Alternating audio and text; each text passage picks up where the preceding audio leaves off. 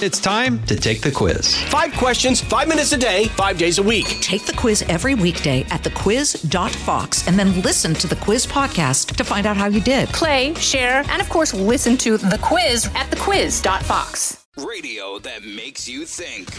This is the Brian Kilmeade Show. My recollection was just grabbing the paper and looking at the cover and seeing We Will Win Tonight and just kind of laughing and shaking my head and Mark laughing too. And he said, yep, we're in it now, aren't we? Mark Messier, of course, that's what they're talking about when he talks about that Mark. And that is our next guest. Mark Messier, Hall of Fame hockey player, 6-time Stanley Cup champion, author of a brand new book called No One Wins Alone. And that was Brian Leetch, his longtime friend, and lived very close to each other in New York City during their days with the Rangers together. Mark Messier, welcome back to the Brian Kilmeade Show. Brian Leetch, one of my favorite players of all time. Great memories. Great to be on with you. Hey, Mark, are you guys still in touch? Oh, of course. Like I said, Brian and I became so close playing here in New York, living in the city and driving back and forth to games and practices over the years, and of course sharing in the Stanley Cup. We're soulmates for life now.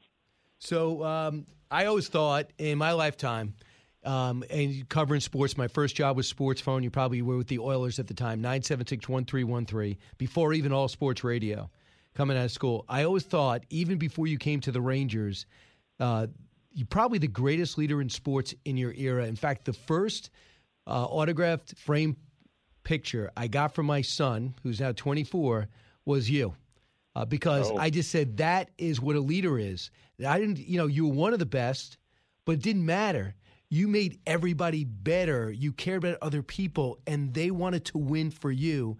I'm not sure how you did that, but wherever you went, that was the story. They wanted to play great for you. Have you had a chance to reflect on that, and is that what we see in this book?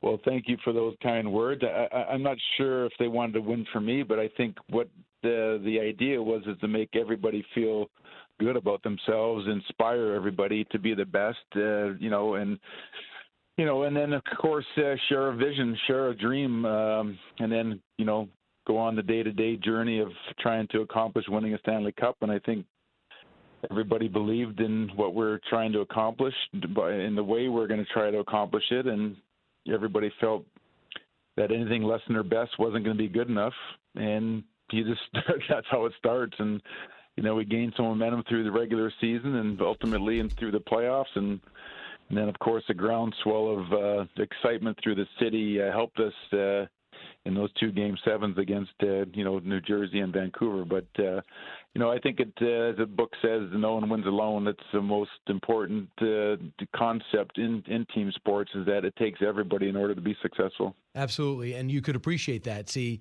you weren't one of those superstar guys that didn't care about the last guy in the roster. You cared about everybody, and that's where that came from, in my humble opinion. I saw the end of the Islander dynasty and the rise of the Oiler dynasty.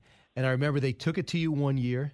They swept you at the first time you played them in Stanley Cup, and the next year you took them out and would knock them out for, I think, the next 20 years. They would obviously not be the same team, be able to rebuild with bad management, bad owners from there on in. What did you learn in observing the Islanders during those years that helped you ever since?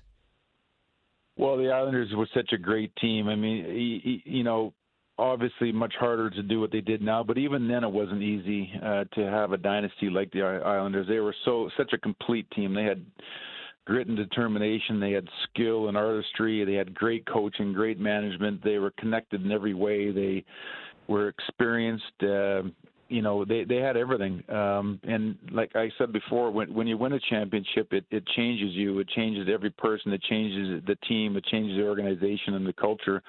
When you win multiple Stanley Cups, the knowledge that you have over the rest of the league is, it's hard to monitor, or it's hard to measure because of what you've learned and knowing what you're capable of, and when you're pushed to the limits, and that you're able to, push harder, jump higher, reach further. So for us, the Islanders became a huge measuring stick, obviously, and I guess unfortunately for us, we had to play the Islanders in 3 different playoff series through their Cup run, and ultimately we're able to beat them on their way to their 5th Stanley Cup. But so much respect for them, the team, the players, and I don't think the Oilers are the Oilers without the Islanders. Which is true. And Mark, of course, you, Kevin Lowe, Wayne Gretzky would play forever. Grant Fuhr would play forever.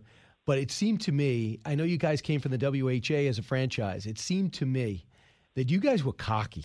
There was a sense that you guys were having fun, and you knew you were great.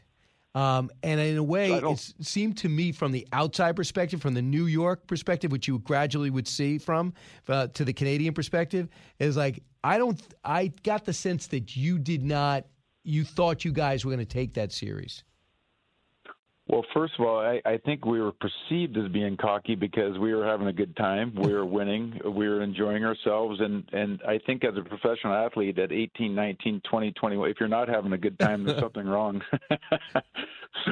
But I think we were a little bit different in the fact that we were starting to change the way teams conducted themselves and carried themselves, and you kind of moving away from the staunch kind of establishment of what NHL players and coaches and, were back then. Of course, we had a lot of flair, with Wayne Gretzky, the greatest player to ever play the game. And the style of play that we played was, exciting. It was kind of a lot of flair and artistry. And right. Of course, our coach, was very confident. And, we started to take on a bit of a swagger, if you will, but I think it was confidence. We had a lot of respect for our opponents. We had a lot of respect for the NHL and everything that it stood for. But if it was perceived as cocky, it certainly didn't feel like that way on our part. So here's how your first cup sounded. Cut 55. There's a new bunch on the block in the National Hockey League. The Edmonton Oilers, by name, the Oilers have won the Stanley Cup. Mark Messier, number 11, winner of the Conn Smythe Trophy as the most valuable player in the playoffs. 1984, your thoughts? Oh, man, that brings back so many amazing memories. Childhood dream come true. First Stanley Cup in my hometown, Edmonton. Winning the Conn Smythe, winning the Stanley Cup. It didn't get any better than that for us. The people in Edmonton, who were huge, NHL fans, huge Montreal Canadian fans, huge Toronto Maple Leaf, the original 6, and to see a Stanley Cup on our home, Northlands Coliseum was remarkable, to be honest with you. So the people listening to us now, especially the WABC listeners, remember Mark Messier leading the New York Rangers to their first cup since the World War II era. Here is Mark Messier's hat trick against the Devils to force a Game 7. Cut 52. Kovalev to Messier. Messier shot! Score! They tied the game! Mark Messier! Leach drops it. Kovalev again. Save Brodeur. Rebound. Score! Mark Messier gets his second goal. The Rangers lead 3-2. John McLean center for the empty net. Mark Messier. Do you believe it? Do you believe it? He said we will win Game 6. He has just picked up the hat trick. I mean, I get chills hearing that, and I heard it there. Have you heard the broadcast before of that? I'm sure you have. I have, and it never gets old. It never will get old. To this day, when people thank me or tell me where they were during that playoff series in the Stanley Cup, what were the circumstances, Mark? Relay it out for us. Well, I think the New Jersey Devils had taken over the series lead. We had played them 6 times during the regular season and beat them all 6 times. So, but we found ourselves down 3-2 going into the Devils in the conference final. We needed to figure out a way to win. We needed to figure out a way to play better. And the first step of doing that is believing you can go in there and win. So I just wanted our team to make sure that they knew that I believed we could win. And at that point of the season, the smallest things can make a difference. And if that was something that we needed in order to to go in there and play the kind of game we were going to have to in order to win, I was certainly more than willing to take the risk. But the idea was to make sure that we all knew that I believe that we could go on and win. And I just want everyone to hear what it was like when you go on to the finals and you win Game 7 after you were up 3-1, I believe, and you win Game 7, cut 54. The waiting is over. The New York Rangers are the Stanley Cup champions, and this one will last a lifetime. So you've won them before. How is that different than the others? Well, it was interesting, because of my career in Edmonton, with 5 Stanley Cups in 7 years, 6 finals in 8 years. It was an amazing run with some of the best players that ever played the game. Coming to New York, I was so thrilled to play, first of all, in New York City for an original 6 team. I loved the challenge of playing for the Rangers, who hadn't won a Stanley Cup at that point in 51 years.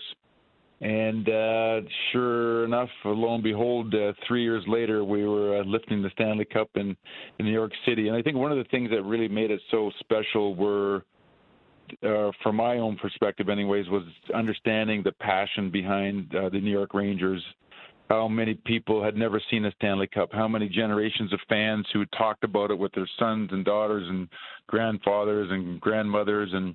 And here we were the team that was able to do that and bring something that was really special to a lot of people's lives here in New York. And you can't go anywhere without people bringing it up and thanking you, and that's why you're part of the fabric here, but also in sports.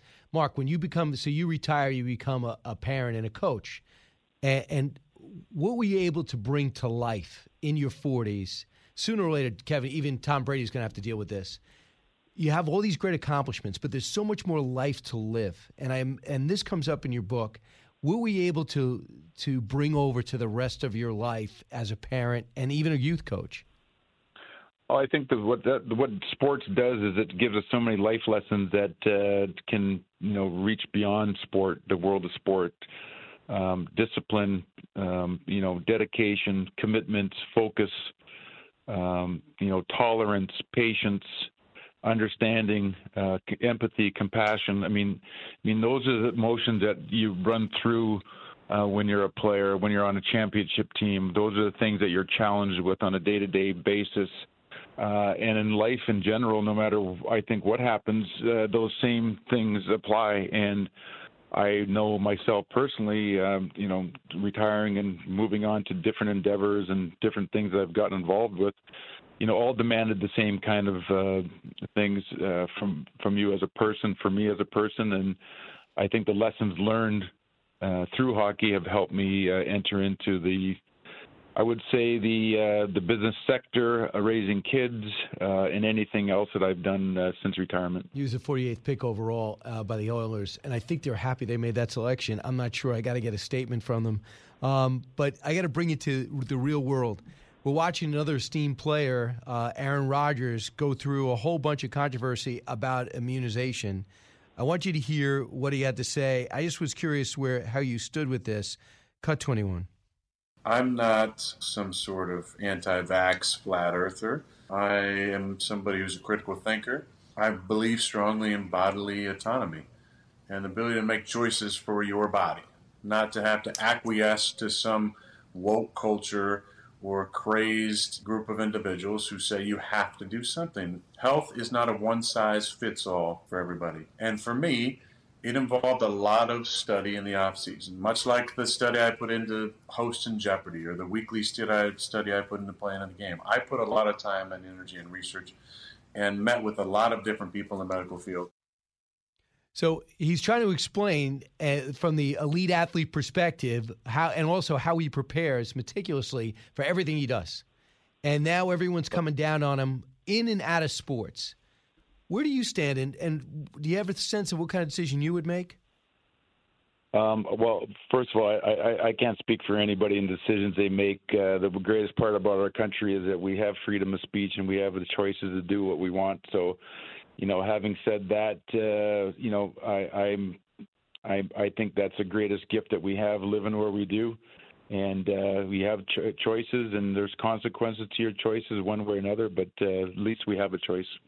Right. So, yeah, the whole vaccination and sports and how that's bled into it and Kyrie Irving not doing it, do you ever think how you would handle that? I don't. I'm sorry, you didn't? I haven't thought about it, no. Okay. All right, Mark, just wanted to see where you stood. Congratulations on the book, No One Wins Alone. It's a memoir. It is now out today. Mark Messier, thanks so much. Thanks for having me on. Thank you. You got it. 1-866-408-7669. I want to get him to weigh in. We'll see what happens there. Also another great leader in sports. So when we come back, I'll be able to take some of your calls to finish up this hour and find out if there's a need to know more. Educating, entertaining, enlightening. You're with Brian Kilmeade. The Will Cain Show is now dropping 5 episodes a week. Join Fox & Friends weekend host Will Cain as he tackles the latest headlines from his unique perspective, along with thought-provoking interviews with leading figures and live calls from viewers and listeners. Listen wherever you download your favorite podcasts. Radio that makes you think. This is the Brian Kilmeade Show. Kansas State University, the architect of perhaps the greatest coaching job of our generation, Coach Bill Snyder from Kansas State. He becomes only the 4th coach to earn induction into the College Football Hall of Fame while still actively leading a program, joining Bobby Bowden, John Gallardi, and Joe Paterno. He holds a distinction as the winningest coach in Kansas State history, and he claims a spot as the 14th fastest coach in college football history to win 100 games. 2 Big 12 championships, 16 of the school's 18 bowl appearances have come under the watch of Bill Snyder. Big 8 and Big 12 Coach of the Year, a combined 7 times, and finished in the top 20 a dozen times. Coach Bill Snyder, congratulations, now a member of the Hall of Fame. And no doubt about it, he was going there. Those accolades are tremendous, especially when you consider where Kansas State was before he got there. Bill Snyder's got his autobiography out. It's called My Football Life, and the rest of the story. Joining us now, Kansas State superstar football coach, the former Bill Snyder. Coach, welcome. Well, thank you very much, Brian. That's very kind words. You guys read well. But I'll tell you this. What was it like knowing that you earned every sentence in that introduction about your career? Can you help but reflect when that moment happens, you go in the Hall of Fame, and then people just rip off all your accomplishments? Well, it's humbling, no doubt about that. But I think what gets lost in the dialogue is, it takes an awful lot of people to accomplish, very positive things. And I've been fortunate and blessed to be around, wonderful people in my life, and certainly here at Kansas State, and a lot of wonderful young student athletes, a lot of wonderful coaches and faculty members, administration, et cetera, and a fan base that is second to none. So as good a coach as you are, when you first took over Kansas State, they were losing. But did you ask for commitments from the administration before you took over the program that gave you a chance to be successful? Well, that's a story in its own. Well, I did. Steve Miller was our athletic director at the time, and he desperately wanted things to be right. And he was a very aggressive athletic director, and promised the world. and it was a very interesting story because, all I wanted was, things that would benefit the young people in our program. Right. And there was work being done, or I say work being done. I had requested that they do some reconstruction in our facility to benefit our players, locker rooms and et cetera. And so they started on it, and one day I could hear no construction work taking place, and I called our athletic director and I said, Steve, they've stopped working. Anything wrong? Anything I can do? And he said, we've run out of money. And so that was kind of the nature of where Kansas State was at the time. Wow. I mean, they just really didn't have anything, but we found a wonderful family that put up some money, and I told him I'd pay for it. I didn't have any money. I didn't have enough, but I promised him I would take care of it. And that kind of embarrassed him, so he went out and pounded the pavement and raised the money, and then we got back on track again. Didn't happen right away. September 30th, 1989 was your first win. You beat North Texas 2017. Here's how it sounded. Cut 32. Kansas State trailing 17-14. And here comes the final play of the game. The quarterback is Straw. Takes the snap. Back to throw. North Texas rushing. Near side pass to Hernandez. He got it. He got it. He got it. Touchdown. Touchdown. Touchdown. K-State. K-State wins. K-State wins. Touchdown on the final play of the game to Hernandez. What it is. What it is. It's a big touchdown. Coach, what do you think? I heard you laughing through that. What were you thinking? Do you remember? Well, yes. Well, just now I was thinking about the broadcaster. That's Mitch Holthus. And Mitch does the Kansas City Chiefs now. Has been with them for quite some time, and he's an amazing fellow and a very excitable announcer. But I was thinking at the time on the field, I was so excited for our fan base. There weren't very many people there, but every single one of them ended up on the field. I was so happy for the young people that were in the program because not a single one of them had ever played in a ball game while they were at Kansas State University in which they had won. So that was their first victory of all time for them. So it was again, kind of a humbling experience, but it was fun to watch and see the reactions of all those people that had suffered through so much. So as you start turning this program around, there are certain wins that stand out. I imagine this one does. This is your team defeats Nebraska for the first time since between 1969 and 1997. You had not beaten them. And here is November 14th, 1998. How it sounded, cut 33. Crouch in a shotgun, takes a snap, looks downfield, being rushed, gets hit, comes away from one man, gets hit as he throws the football, it's loose, picked up by Jeff Kelly. Kelly to 20, 15, 10, Kelly to the 5, dives. Did he get in? Yes! Touchdown! Jeff Kelly, Kansas State leads 40-30. The fans are storming the field. It's been said that K-State would never beat Nebraska. It was unthinkable. It's been 29 years that K-State has have to watch the Red fans go home with a win. Well, today the color of choice is purple as K-State has beaten Nebraska for the first time in Manhattan since 1959. They win it 40-30, and it is party time in Manhattan. Was it party time for you after that? Well, it's it was a night game, and you start right in trying to assess the ball game, watch videotape, and you got to get some sleep at some time, and the next morning you're up thinking about the game to come. So the answer is no, and as much as you'd like to, and all, it just doesn't fit in the profession. So you don't get a chance to do that. 29 years, a long time. Bill Snyder, our guest, 5-time National Coach of the Year, 3 Big 8 Coach of the Year championships, 4 Big 12 Coach of the Year awards. Author of this brand new book, Bill Snyder, My Football Life, and the Rest of the Story. Just about you, the impact of your mom on the coach you became and the person you are. Well, most amazing, individual in my life, and she raised me as a single parent. My mother and father separated when I was very, very young.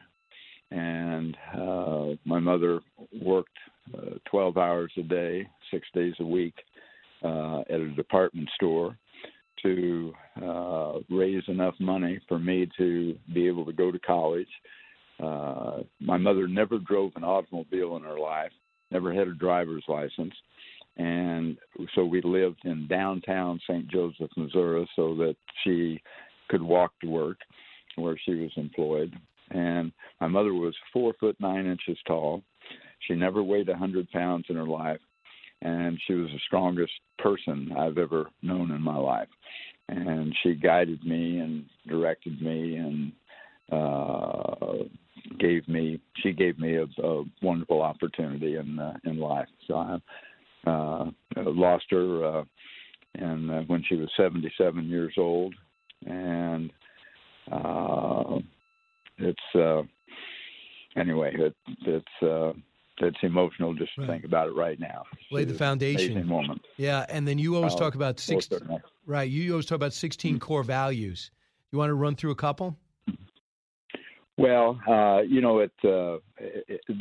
could be 50 there. And those are intrinsic values, the same thing that you teach your children and everyone else does. It was just a matter of being able to get young people in our program and young people not in our program as well, but just anyone that would lend an ear, to realize that it's not just the words. You have been around sports locker rooms, et cetera, and you see, some of the same words, consistency or discipline or hard work, whatever it happens to be. But they're, you find them everywhere. But in most cases, they're just words. And you have to have your own interpretation, and you read it and you say, okay, I should go work hard, and then you go on about your business. But we put great emphasis on each and every one of those, and every single day, I spoke with our players, met with our team twice a day, every day throughout the year, and I would always address one or two of those core values, and would go into depth about what they meant and how you could bring them into your lives. Gotcha. And I would have the players speak to them as well. And so it was continual, and it was always on their minds, and it was always there, and there was always something more than just a word. Gotcha. And so there was great value in it for us. Coach, couple of things. I know this is player likeness. Players can now, to a degree, get paid if there's a dealership or if there's a Gatorade is going to pay. I understand is going to sponsor a female basketball player now, and I understand that different players, Nebraska is maybe ahead of the game with this player likeness, name and likeness, are now part of college sports. So to a degree, they can get paid if they're entrepreneurial or if some boosters could provide some access for them to represent some companies. How do you feel about that? Well, I have some mixed emotions. I think, number one, players deserve some help. The time commitment is amazing, when you get into collegiate athletics. But I also am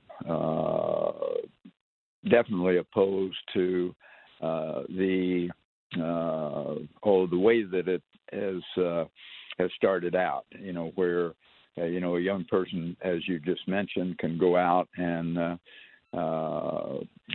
cut a deal, so to speak. He can get $250,000. Another guy can go out and get $1 million, and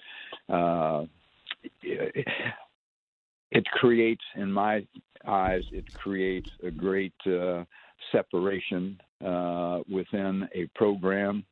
You take, your quarterback can probably go out and get what he wants, or your star running back, an offensive lineman probably gets nothing.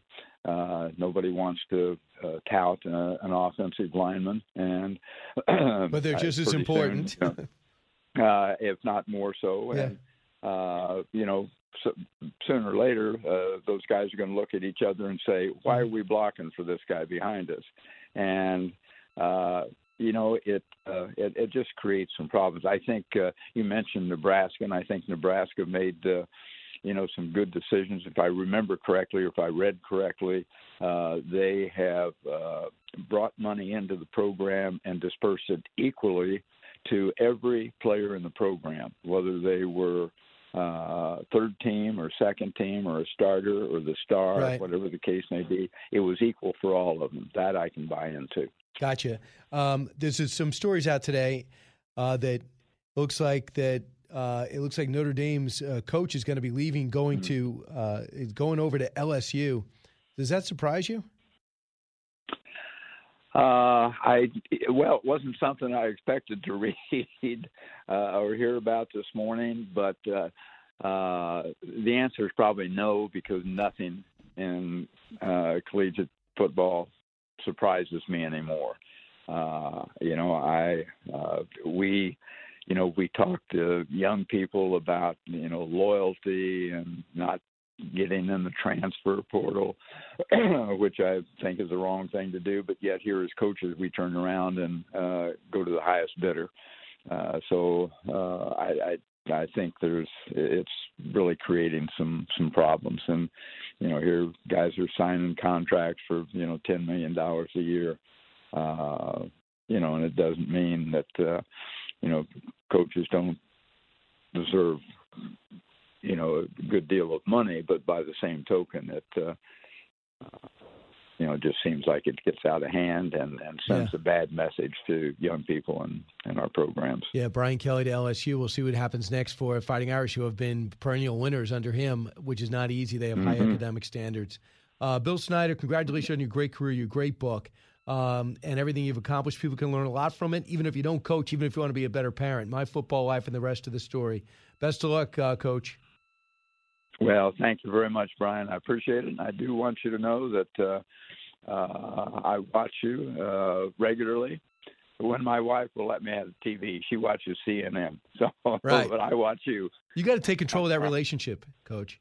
You're right. That's a hard thing to do. I know.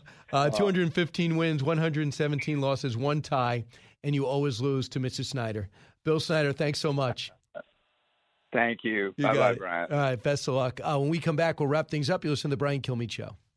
Educating, entertaining, enlightening. You're with Brian Kilmeade.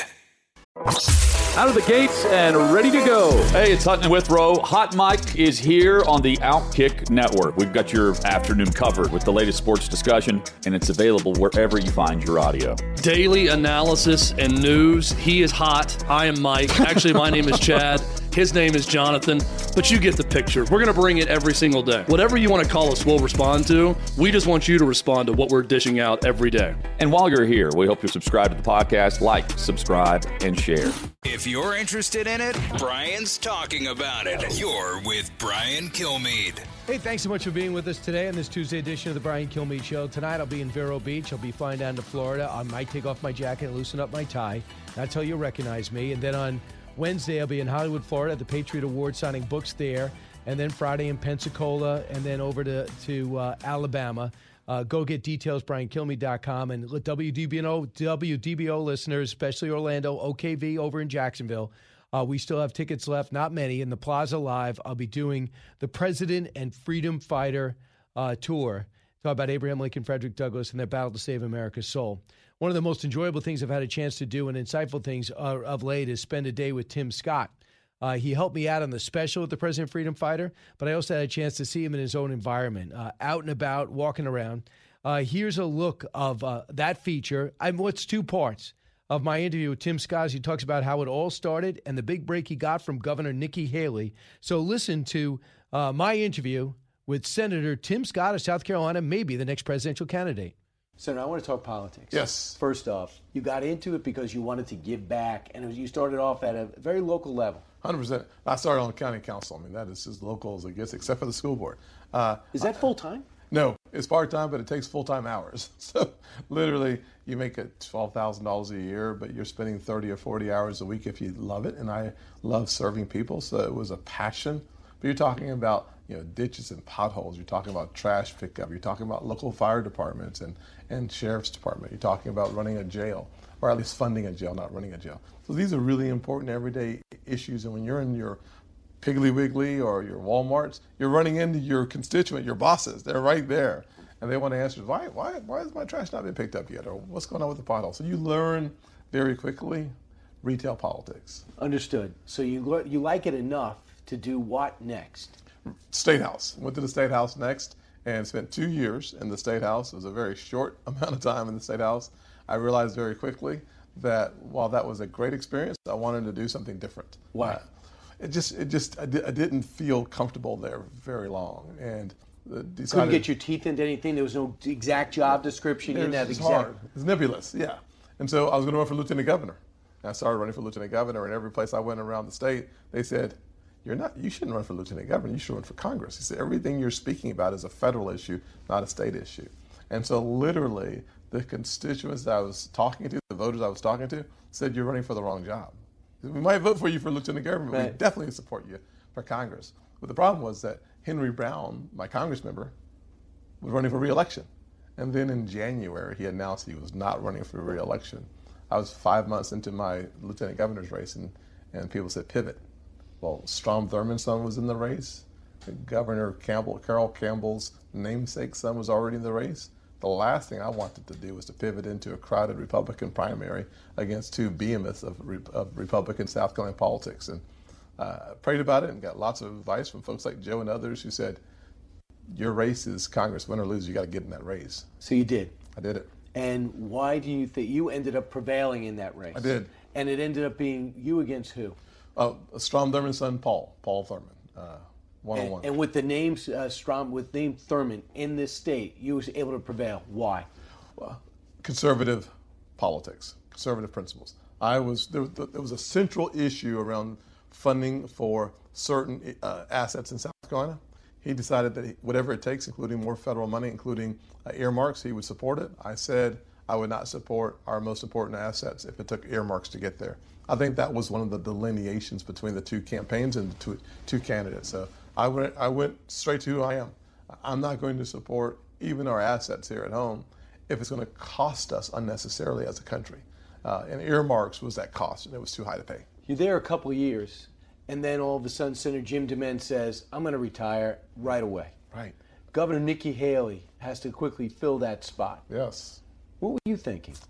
Well, I was stunned first that he was retiring. He was the most powerful and popular senator in our state. Do you know him? I know him well. And he called me the Thursday that he was making his announcement and told me, Tim, I'm going to make my announcement. I'm going to retire. And I think you're going to be one of the choices that Nikki will have to choose between.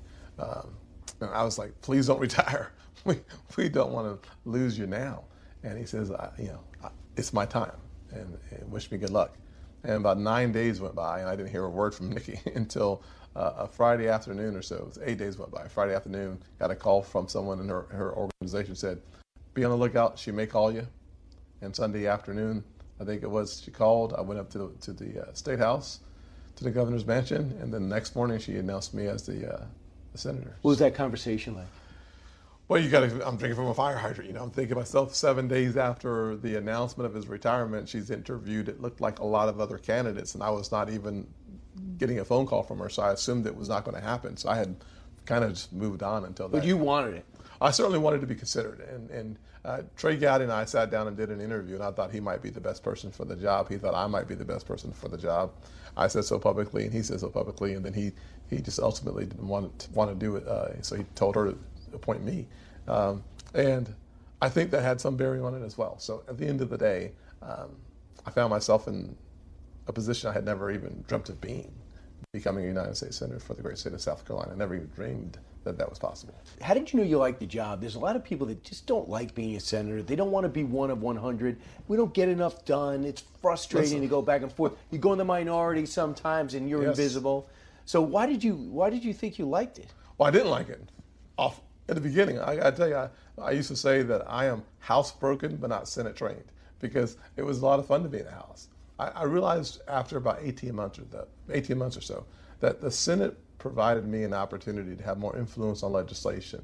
I could actually hold something up or get something done as a senator that would have taken 100 House members. And so I started realizing that a part of the beauty and the benefit of being a senator is you can get things done. Right. It's harder, but had I not been a senator, opportunity zones wouldn't have gotten done. Had I not been a senator, my role in reforming our tax code would not have been possible. It was because I was on that side of the Capitol that I had a chance to peer into legislation and set my own priorities. And the historic nature of you being named as an African American in South Carolina, what role does that have in you saying, I have to make the most of this? Well, I think I'm burdened by history in many ways, and I'm delighted that I am a part of the process. Burdened by history, meaning that so many times the conversation starts off about the first African American senator from the South. Blessing and curse at the same time. My theory is I'm not called to serve black people. I'm just called to serve Americans. I think it says a lot about our country, and it says a lot about South Carolina, that they chose me and then elected me to be their senator. I like talking about the evolution of the Southern heart, because the state I live in is not the state that my grandfather was born in, not the state that my mother was born in, even though both are called South Carolina. This South Carolina is different. We have evolved so much in so little time that access to real opportunity, being judged by your character and not your color, is my reality. And that is such a blessing to live in our South Carolina. What I noticed about you, might not be true, is that you'll talk about race. You'd rather not. Absolutely. You rather not, even though it's necessary, but you rather talk about the issues in your party and the country. How do you handle that? The fact that you're reluctant to the fact that you are historic, or the position you have and what you've achieved? I think there's two really important points. Number one, God made me black on purpose. I think we are all by divine design. And so it's my responsibility to take advantage of every characteristic I have in order to serve people. That means I have a different experience here in the country. That is helpful for me to understand the pain, the challenges, and the progress that we've made. But I prefer just to be one of 100, to be one person representing a state and the nation, not the black guy, but just the guy. But that's not my plight, and I'm okay with that. I've embraced it, but I like economic issues, not black economic issues, just economic issues. I like green. I like to talk about green more than black and white, and that's something I find great joy in. But I also like talking about people who've been marginalized. And disproportionately, a lot of African Americans have had that experience. But in South Carolina, that's true for my rural folks as well. Rural South Carolina has been without representation. Rural America has been without representation. So I have a chance to go into certain parts of the state where they don't look like me, but they vote for me because I understand their heart. And that's the beauty of our nation. We always continue to progress in the right direction, giving opportunities to people that look like me that represent people who look like you, because our hearts are congruent. Right. You want some company, though, don't you, in the Republican Party? Oh, listen, I'm working hard for some company in the Republican Party. Actually, I started organizations to train minority candidates how to be successful when they run for office. We've had success with folks like Daniel Cameron, and Wesley Hunt came through school, and hopefully he'll be a Congress member next time. I've helped Byron Donalds and other candidates win office. So you'll have some company. I'm looking forward to it. I hope you're enjoying the interview. But coming up after the break, more from my sit down with Tim Scott, where I actually stood up and walked around. We talk about his big rebuttal to the State of the Union of Joe Biden. More of that when we come back in the Brian Kilmeade Show. From his mouth to your ears, it's Brian Kilmeade. Welcome back, everybody. I hope you enjoy my interview with Tim Scott. It's exciting. Tim Scott, almost no one's seen unless you're one of his best friends. He gave me an entire afternoon. In this part of the interview that has not aired on television, we talk about what happened in Virginia and what could be happening for him in 2024. But first, he's focusing on 2022 as well as a big issue for him, and that's police reform. More with Tim Scott. Senator, when you look at your career, one thing that stands out that people took notice is when you had the rebuttal to the State of the Union address. It is usually a death knell. Most political consultants say, do not do this. I don't care who the president is. 100%. It always goes bad. Yes. You took it, and it went great. Right. What do you think about, what was it about that speech and your delivery that worked? I think it was just being authentically and sincerely myself. I honestly think that America's hungry for some good news. I think America's hungry to hear the truth, that while we have an original sin, we are not a racist country. That fighting discrimination with discrimination is wrong. I think America wants to remember that the greatest dreams of our people doesn't happen in Washington. It happens in studio apartments, in garages. It happens in local libraries where people get together. Right. That the greatness of America can't be found in a place where 535 people congregate and call it Congress. It happens in everyday places all over the country, on both sides of the proverbial track. Right. Talking to that inspires and encourages people. Looking in a camera and saying that if you were a single mother, wondering if it's worth it, having been raised by a single mom, the answer is yes. I think just sharing that truth of who we are and the progress we've made and the hurdles that remain, I think it was at the right time. And it was counter to what the president was saying. The president had a totally different message. Absolutely. His was more of a collectivist mentality that one day somehow, if we redivide all of our resources, you'll get your fair share. That's just wrong. That somehow, President Trump did a good job when he said, America will never be a socialist country. Right. Biden has been leading in the opposite direction. This is the divide where people like me can step in and fill. Mm-hmm. Because I've seen the government come in with good intentions to help people, but it just made you a little more comfortable in your poverty. Never an escape route.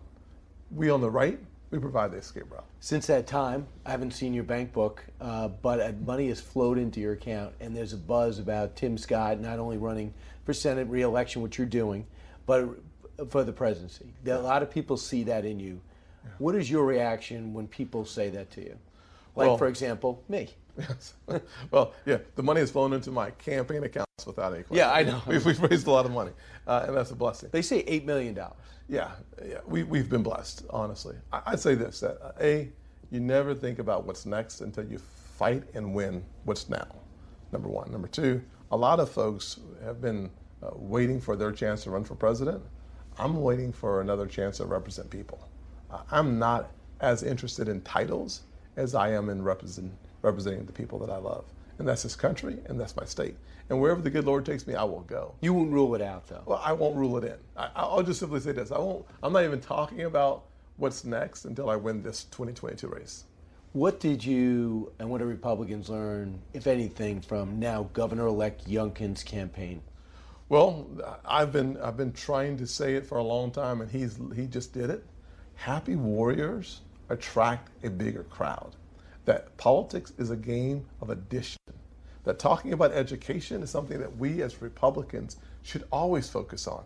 Having parental involvement is key. I've talked about the importance of school choice and education equality for a long time. He has run on those issues that resonate with the average person in this country. If we were to win in 2022 and beyond, we're going to have to just talk plain English to our folks. And when we do, when we champion the causes that they believe in the most, we're going to be okay. Purple states, purple country, where you have to win over independents and undecideds. Absolutely. In a Republican, the reality is if you alienate Donald Trump, you have no shot. Yep. And in some places, if you embrace him tied at the hip, you also won't be successful. Yeah. Glenn Youngkin welcomed the endorsement, but never asked him to come campaign with him. In fact, he asked no one. What do you take from that? Well, listen, I think he was smart. He knows that a Republican running without President Trump's endorsement or support is probably a losing proposition. He also understands that his goal was not President Trump. His goal was Glenn Youngkin. Right. He wanted people to know him. He didn't just ask President Trump not to campaign. He asked everybody not to come. Not to come. Because he wanted the Commonwealth of Virginia to get to know him as a candidate. I think that's ideal. The ideal outcome is to have the endorsements of those who support the best movement in politics, which is the Republican Party. And number two, do it on your own.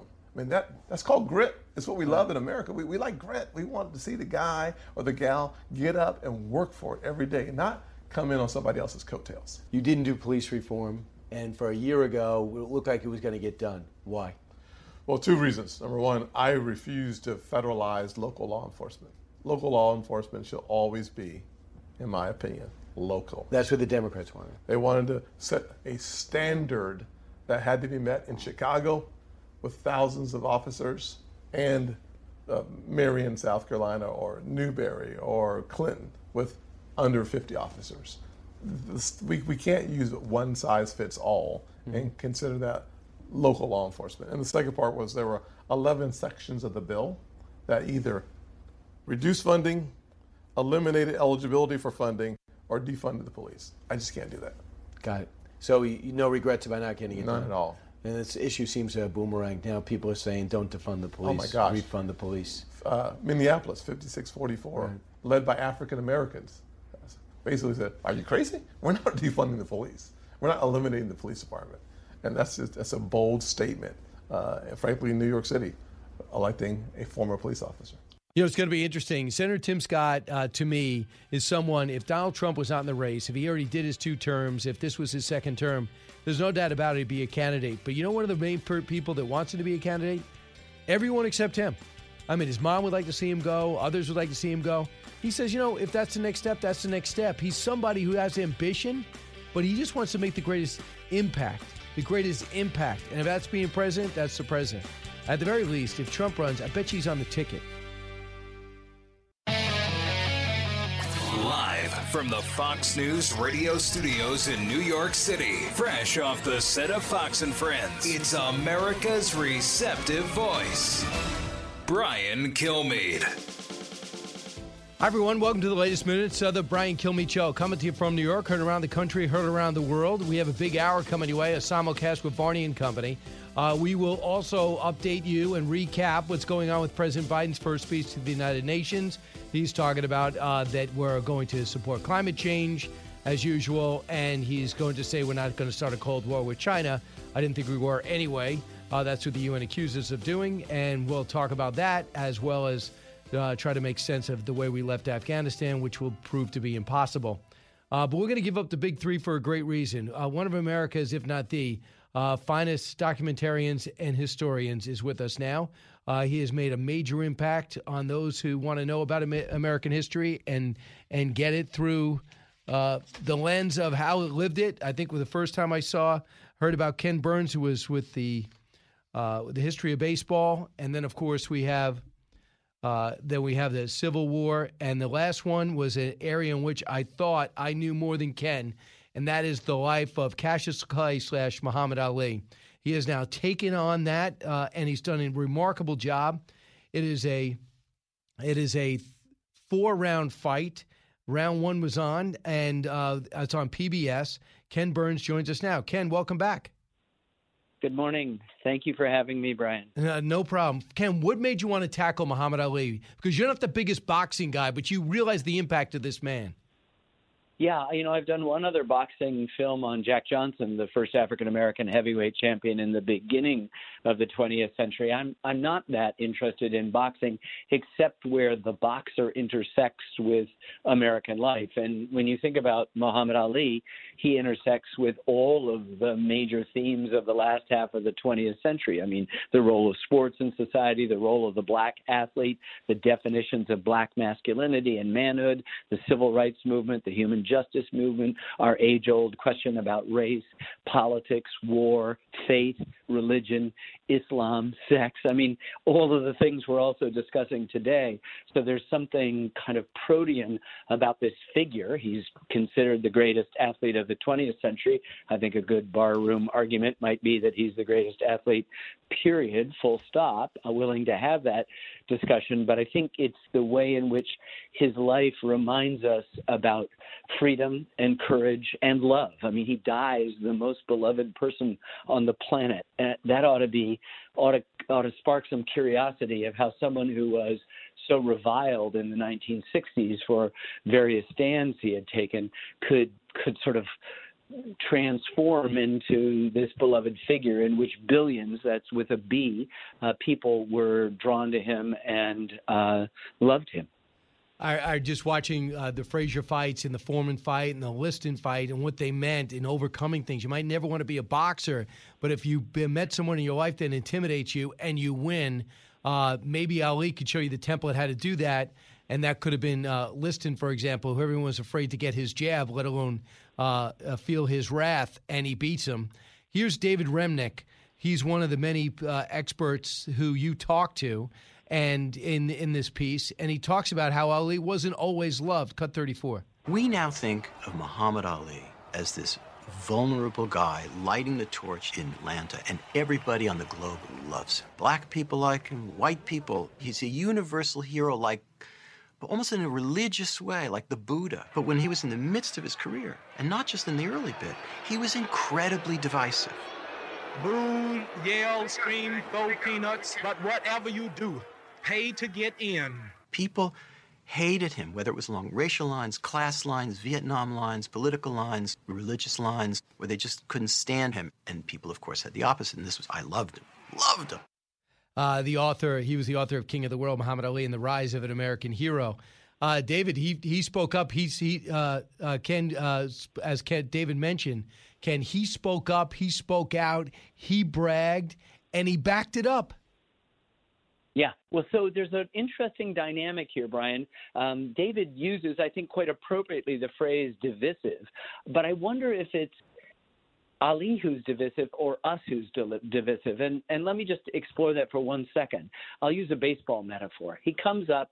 He's bragging, as you say. He's reciting poetry. He's predicting the rounds in which his opponents are going to fall, and they usually do fall in that round. And he's not behaving the way an athlete is supposed to behave, and particularly in the early 1960s, how a black athlete is supposed to, put that in quotes, behave. Strike one.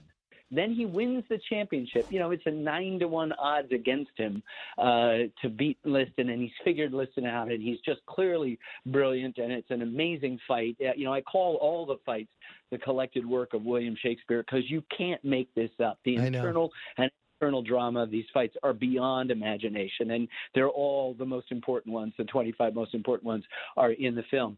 But after he wins the world championship, he announces that he's a member of a separatist religious cult called the Nation of Islam, and that soon after that, they are going to change his name from Cassius Clay to Muhammad Ali.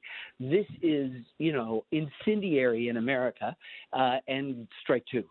Then, based on religious beliefs, he refuses induction into the United States Army in Vietnam. He'd been classified as undraftable, and then because we needed more fodder, more soldiers there for that war that wasn't going well, he was reclassified 1A. He refused induction.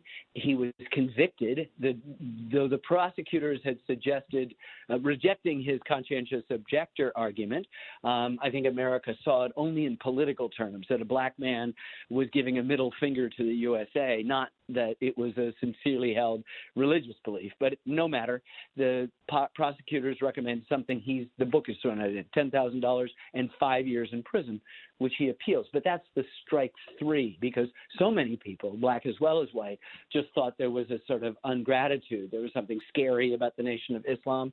And, he was refusing to participate in a war, which at that time in 1966, a majority of Americans favored. So that's where the great animosity. He loses everything. He gives up everything. I mean, he knew, and everyone knew, that he could go into the Army and he'd have a cushy job. He'd appear at USO shows and he'd do, make trips. And like Joe Louis. It was going to be fun. Like Joe Louis. But he didn't do it. He was holding to his beliefs. So I think what happens is you begin to see this rehabilitation take place in the early 70s. Finally, the Supreme Court unanimously frees him from this prison sentence on a technicality, not establishing that he was right about conscientious objector on a technicality, but nonetheless he's free, and he makes he's already fought a couple fights. He's now going to go back and fight Frazier to get back his title. He loses, and he does so spectacularly with great humility. At the end, which is so interesting, and you point this out, Ken, and I'll let people hear it. But you say the loss turned things around in his public perception. First, let's hear it. This was one of the most fascinating fights ever. It totally lived up to the hype. In 1971. Here it is, March 8th, 1971. After the fight, Ali had been knocked down on the 15th, but got up. Cut 41. 9-6 for Frazier. Frazier is the winner. Frazier is the winner. All wrapped. 11 rounds for Frazier. 4 Lowry. 11-4. The winner by unanimous decision and still heavyweight champion of the world, Joe Frazier. So, what changed after the loss?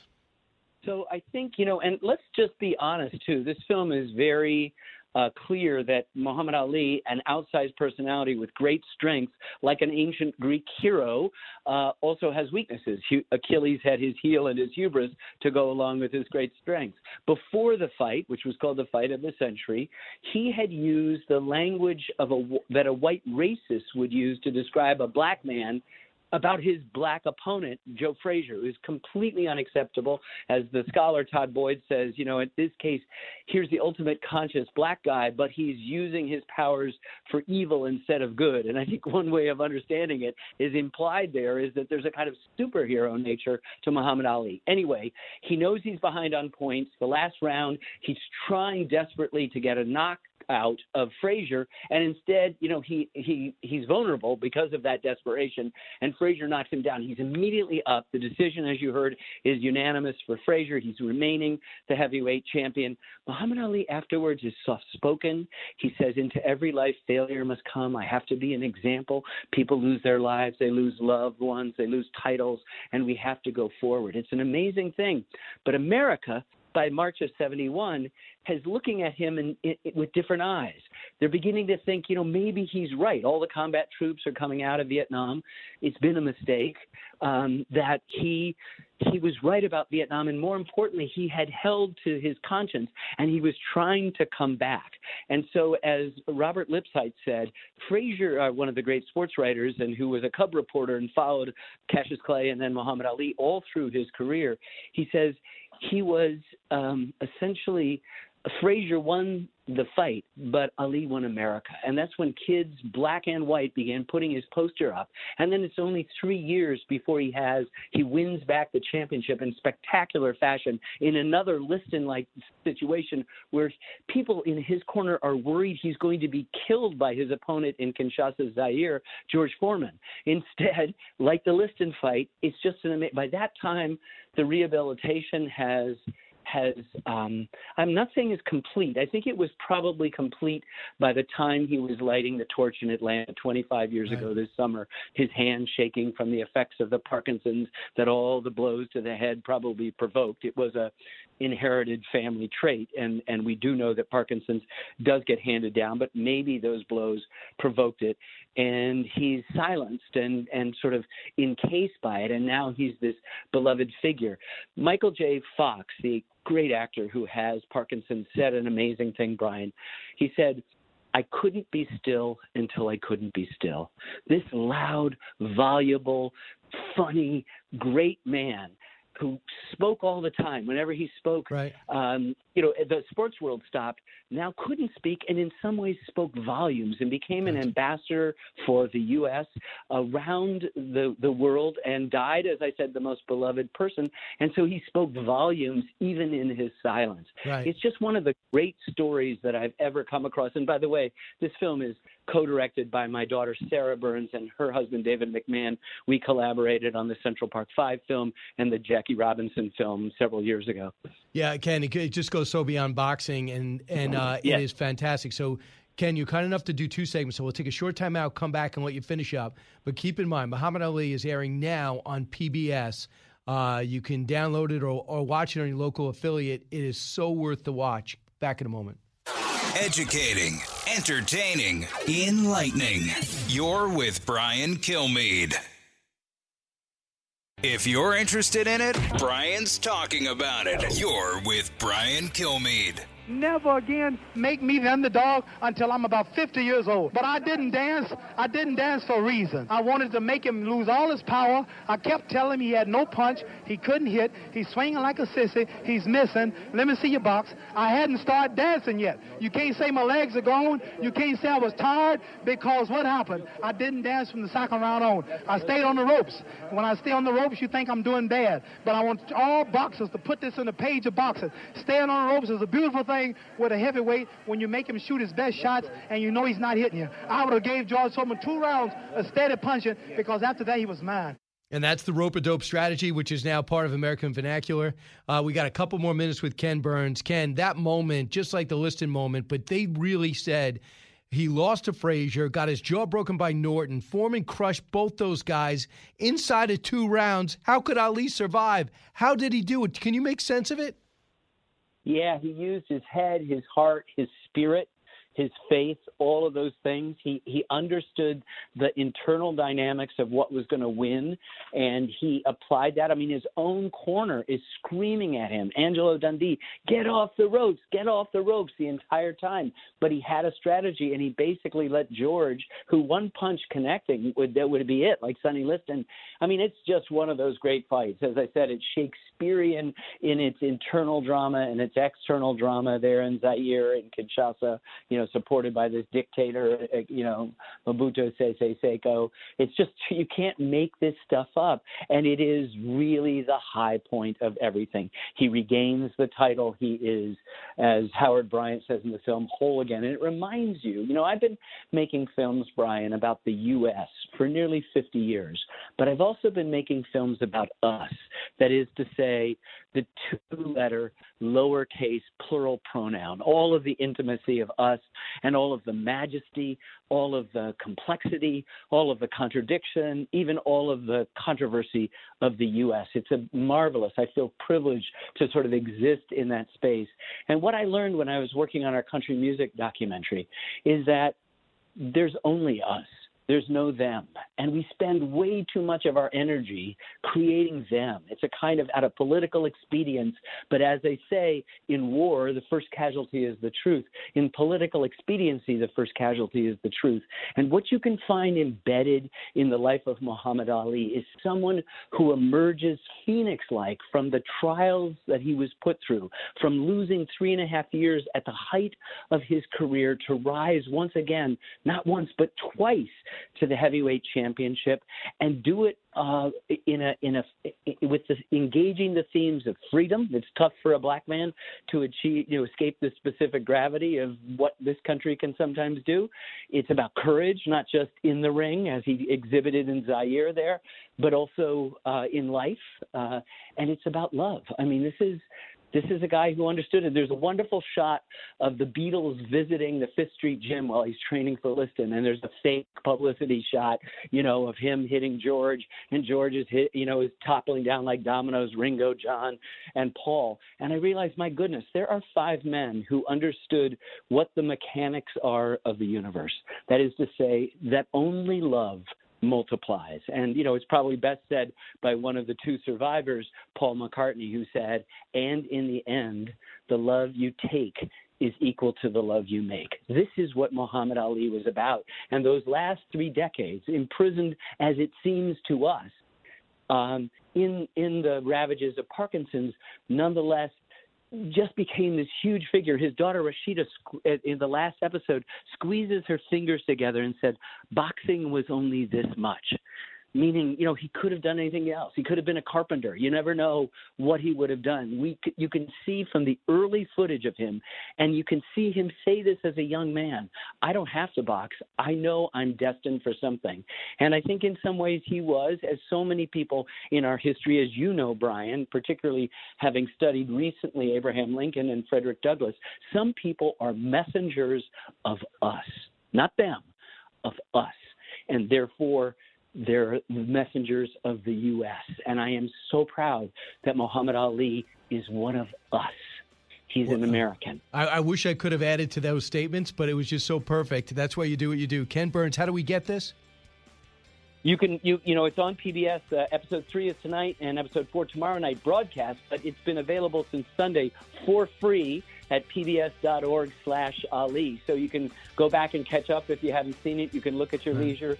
We're now in no longer appointment TV, but Ken Burns, thanks so much. Live from the Fox News radio studios in New York City, fresh off the set of Fox and Friends, it's America's receptive voice, Brian Kilmeade. Hi, everybody. It's Brian Kilmeade. Welcome to the latest moments of the Brian Kilmeade Show. Coming to you from New York, heard around the country, heard around the world. We're going to have a big hour coming your way. Congressman Michael McCaul, he, like many of us, are outraged about what's happening on our southern border. It's not so much bad strategy, it's no strategy. It's get out of the way, defang ICE, don't build the wall, and let everybody come in. Let's distribute 600,000 people around the country. Let 1.7 million come through our borders, and don't complain. or we'll ignore it. That we are not ignoring. We've got two great reporters there, Griff Jenkins as well as Bill Malugin, and we'll tell you the latest on what's happening. We'll also talk to Michael McCall about the spending bill that is working its way through Democratic circles. We're all just bystanders. With me right now is somebody that wrote on a topic that every single home listening to me right now has something they can relate to about it. His name is Greg Zuckerman. He's not new to our show. Greg's got a brand new book out, and I think the first time, Greg, you came on, it was about the Wildcatters, the Frackers, yes, right? And yes. what they did to, and that's still an apt topic. Your brand new book out today is called A Shot to Save the World, the inside story of the life or death race for a COVID-19 vaccine. You do not take on easy topics, but you take on very important topics. I try to explain how big things happened for, the average reader, because I'm sort of an average guy. And there's often a lot of drama that people aren't aware of, and also innovation and entrepreneurship. And I think we need to appreciate it. 2019 happens. We don't even know how China gave us this virus. We don't know. We thought we have some strange animal bat theory, and we got the more likely theory now, the Wuhan lab theory. But all we know is Americans are getting it. There's asymptomatic spread. There's person-to-person spread. We don't even know exactly what we're dealing with, but we know we got to stop it. Where does your book pick up? Yeah, so I tell the drama of the past year, but I first start decades earlier. Why do I do that? Because the approaches that we have depended on for these vaccines, the mRNA, this adenovirus one that led to the J&J and some other ones. These approaches actually, they started years earlier, all in America. We're talking about innovators, researchers, scientists in labs just slogging away, trying to push it forward, meeting frustrations. And I want to shed light on how it was a long process. So some of us are nervous, and for good reason. Well, all of a sudden we've got these vaccines, and the average vaccine until this year, 10 years it takes, the average vaccine. The fastest one ever was measles, and that was 4 years. And here you are coming and telling me that these vaccines I'm going to be taking over, and they were done within 300 days. 300 days, Brian. And part of the reason why I wrote this book is to explain that we'll actually know the research, the amazing American usually, but not always, technology that went into this stuff. It took years, literally decades, to get it right. Right. So first off, how long did it take for them to realize what they were dealing with?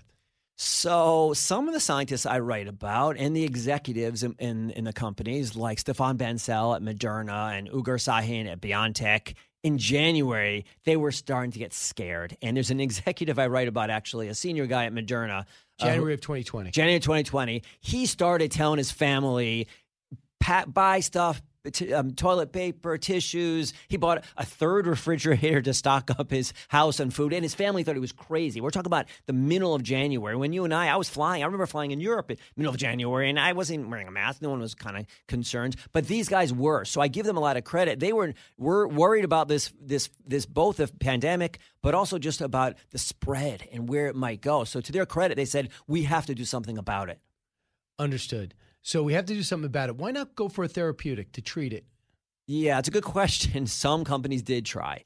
Largely unsuccessful. There's hopes now that maybe we'll have a pill. But historically, vaccines are how we stop pandemics and how we stop plagues.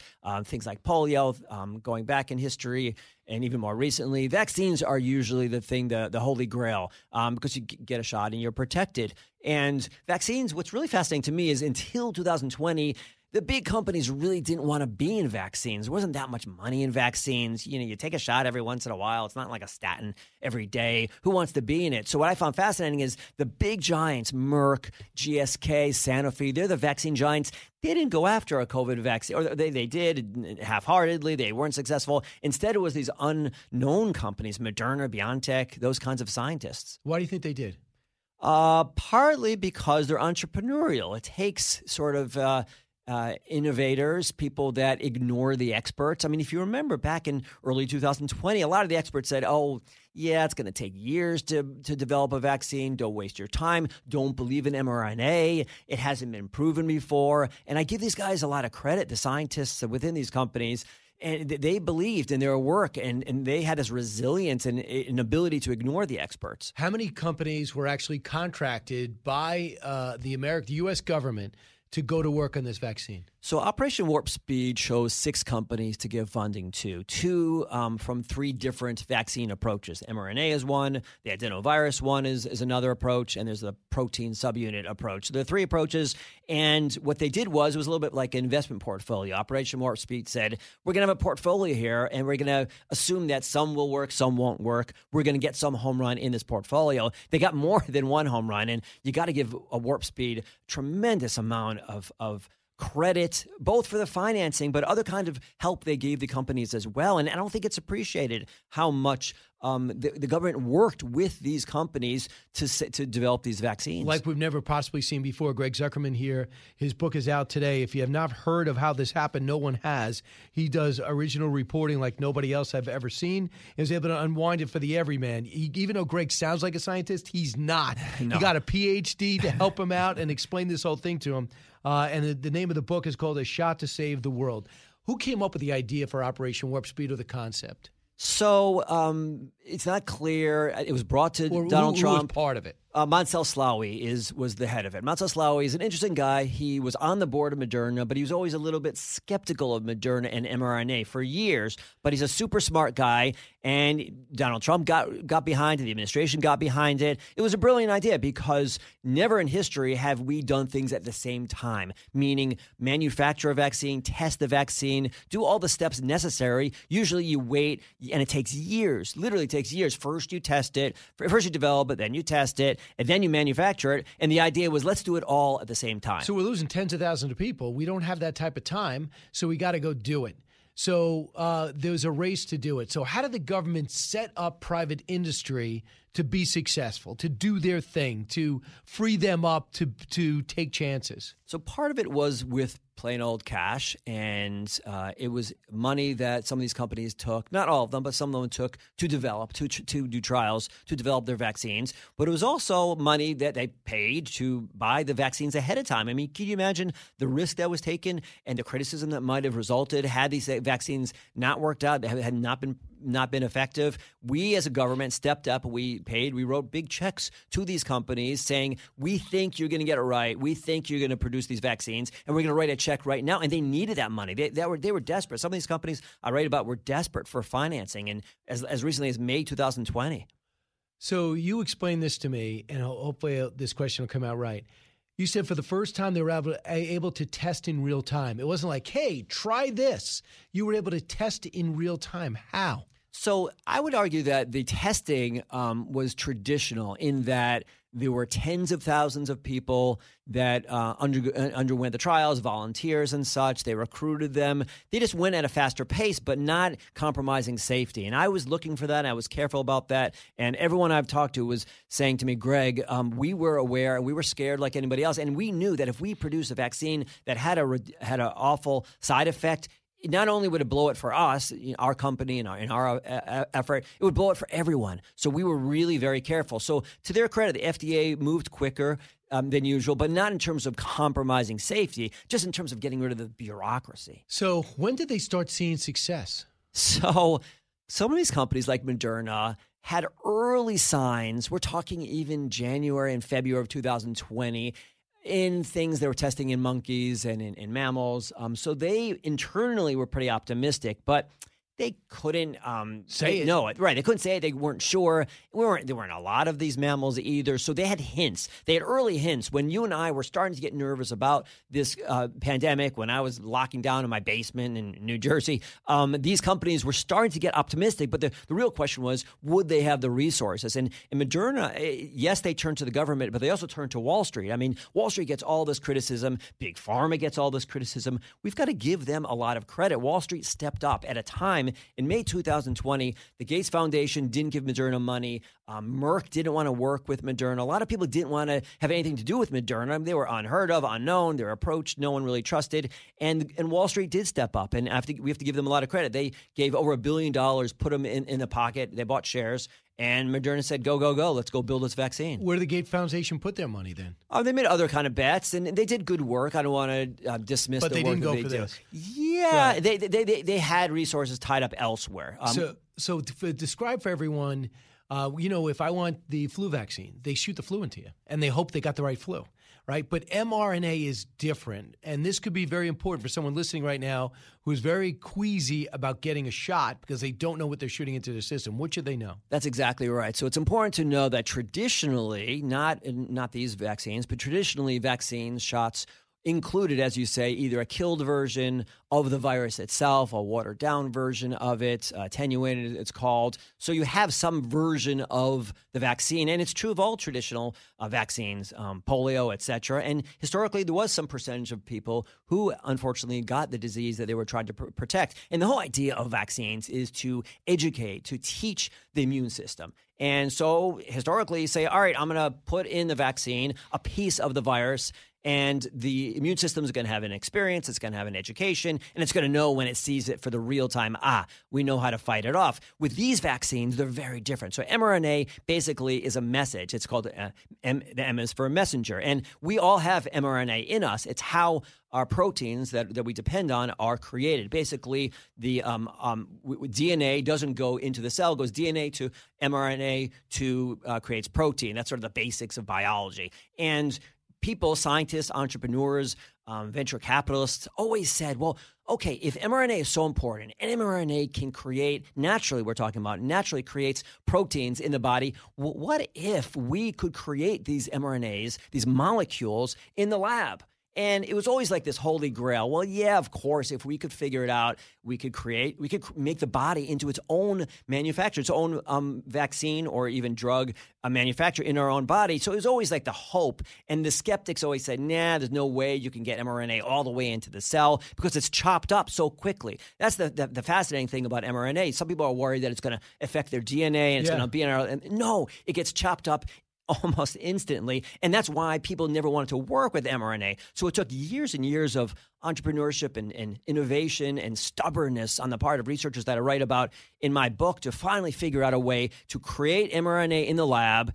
It's called recombinant mRNA, put it in a vaccine and get it all the way into our body. And then it does get chopped up really quickly by the enzymes, but it lasts long enough to teach our body to create a protein. In this case, it's the spike protein. Create a protein that teaches the body's immune system, next time I see that spike protein, I'm going to go fight it off. So, yeah, Moderna and Pfizer working with mRNA. What's Johnson & Johnson doing? So Johnson & Johnson and this group in England, Oxford University, along with AstraZeneca, they use a virus. And they say, okay, we're going to put the gene for, this case, the spike protein, onto a virus, put it in a vaccine, and that virus is going to carry this genetic information, these genetic instructions, into the body's cell. And you say to yourself, well, wait, why do I want to put a virus into my body? And the answer is this virus is not harmful. They've taken out the ingredients such that it doesn't spread. It just gets, and viruses are really good at getting into the cells and then it disappears. So that's their approach.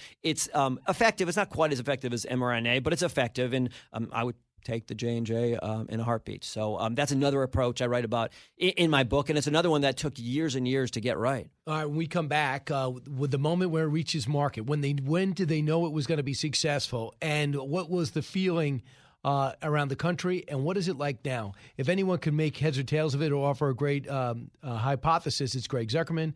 His book is now out as of today. It's called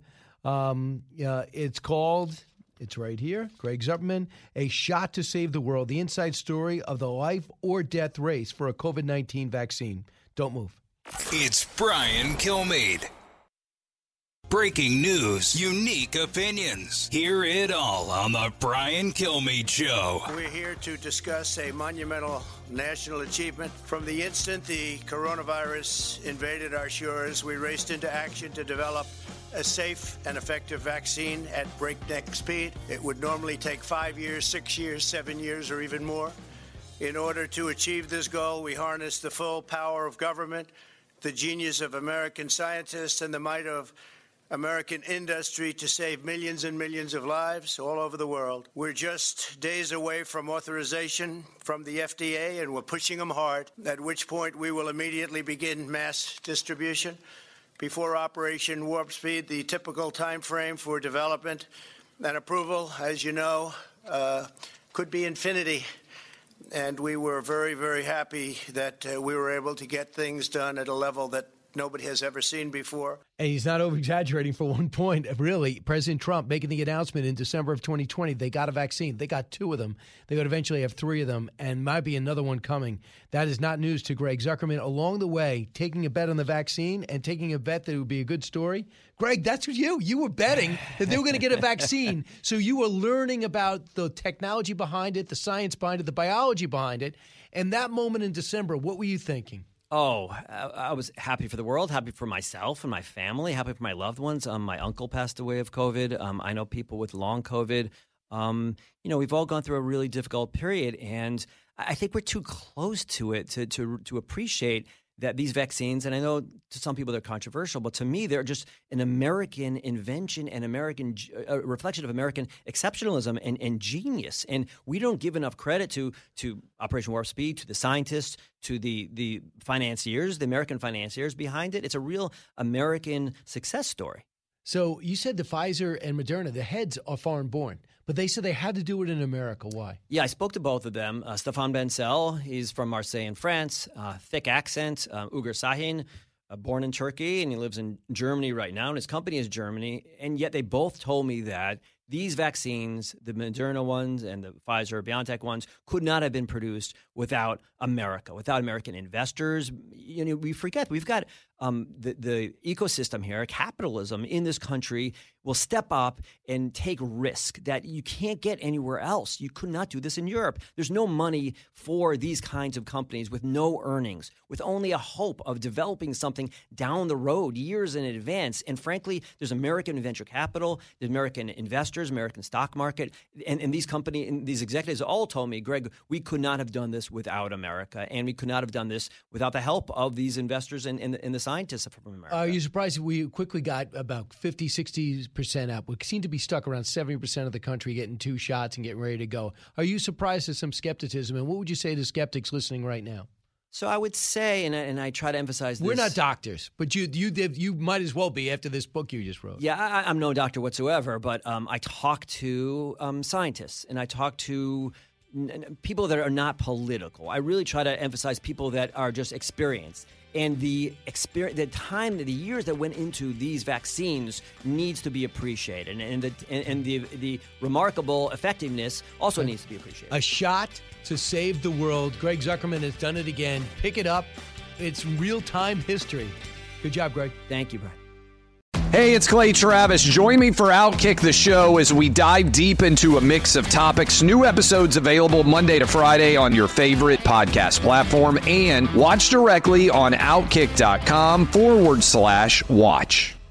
Listen to the show ad-free on Fox News Podcast Plus, on Apple Podcast, Amazon Music with your Prime membership, or subscribe wherever you get your podcasts.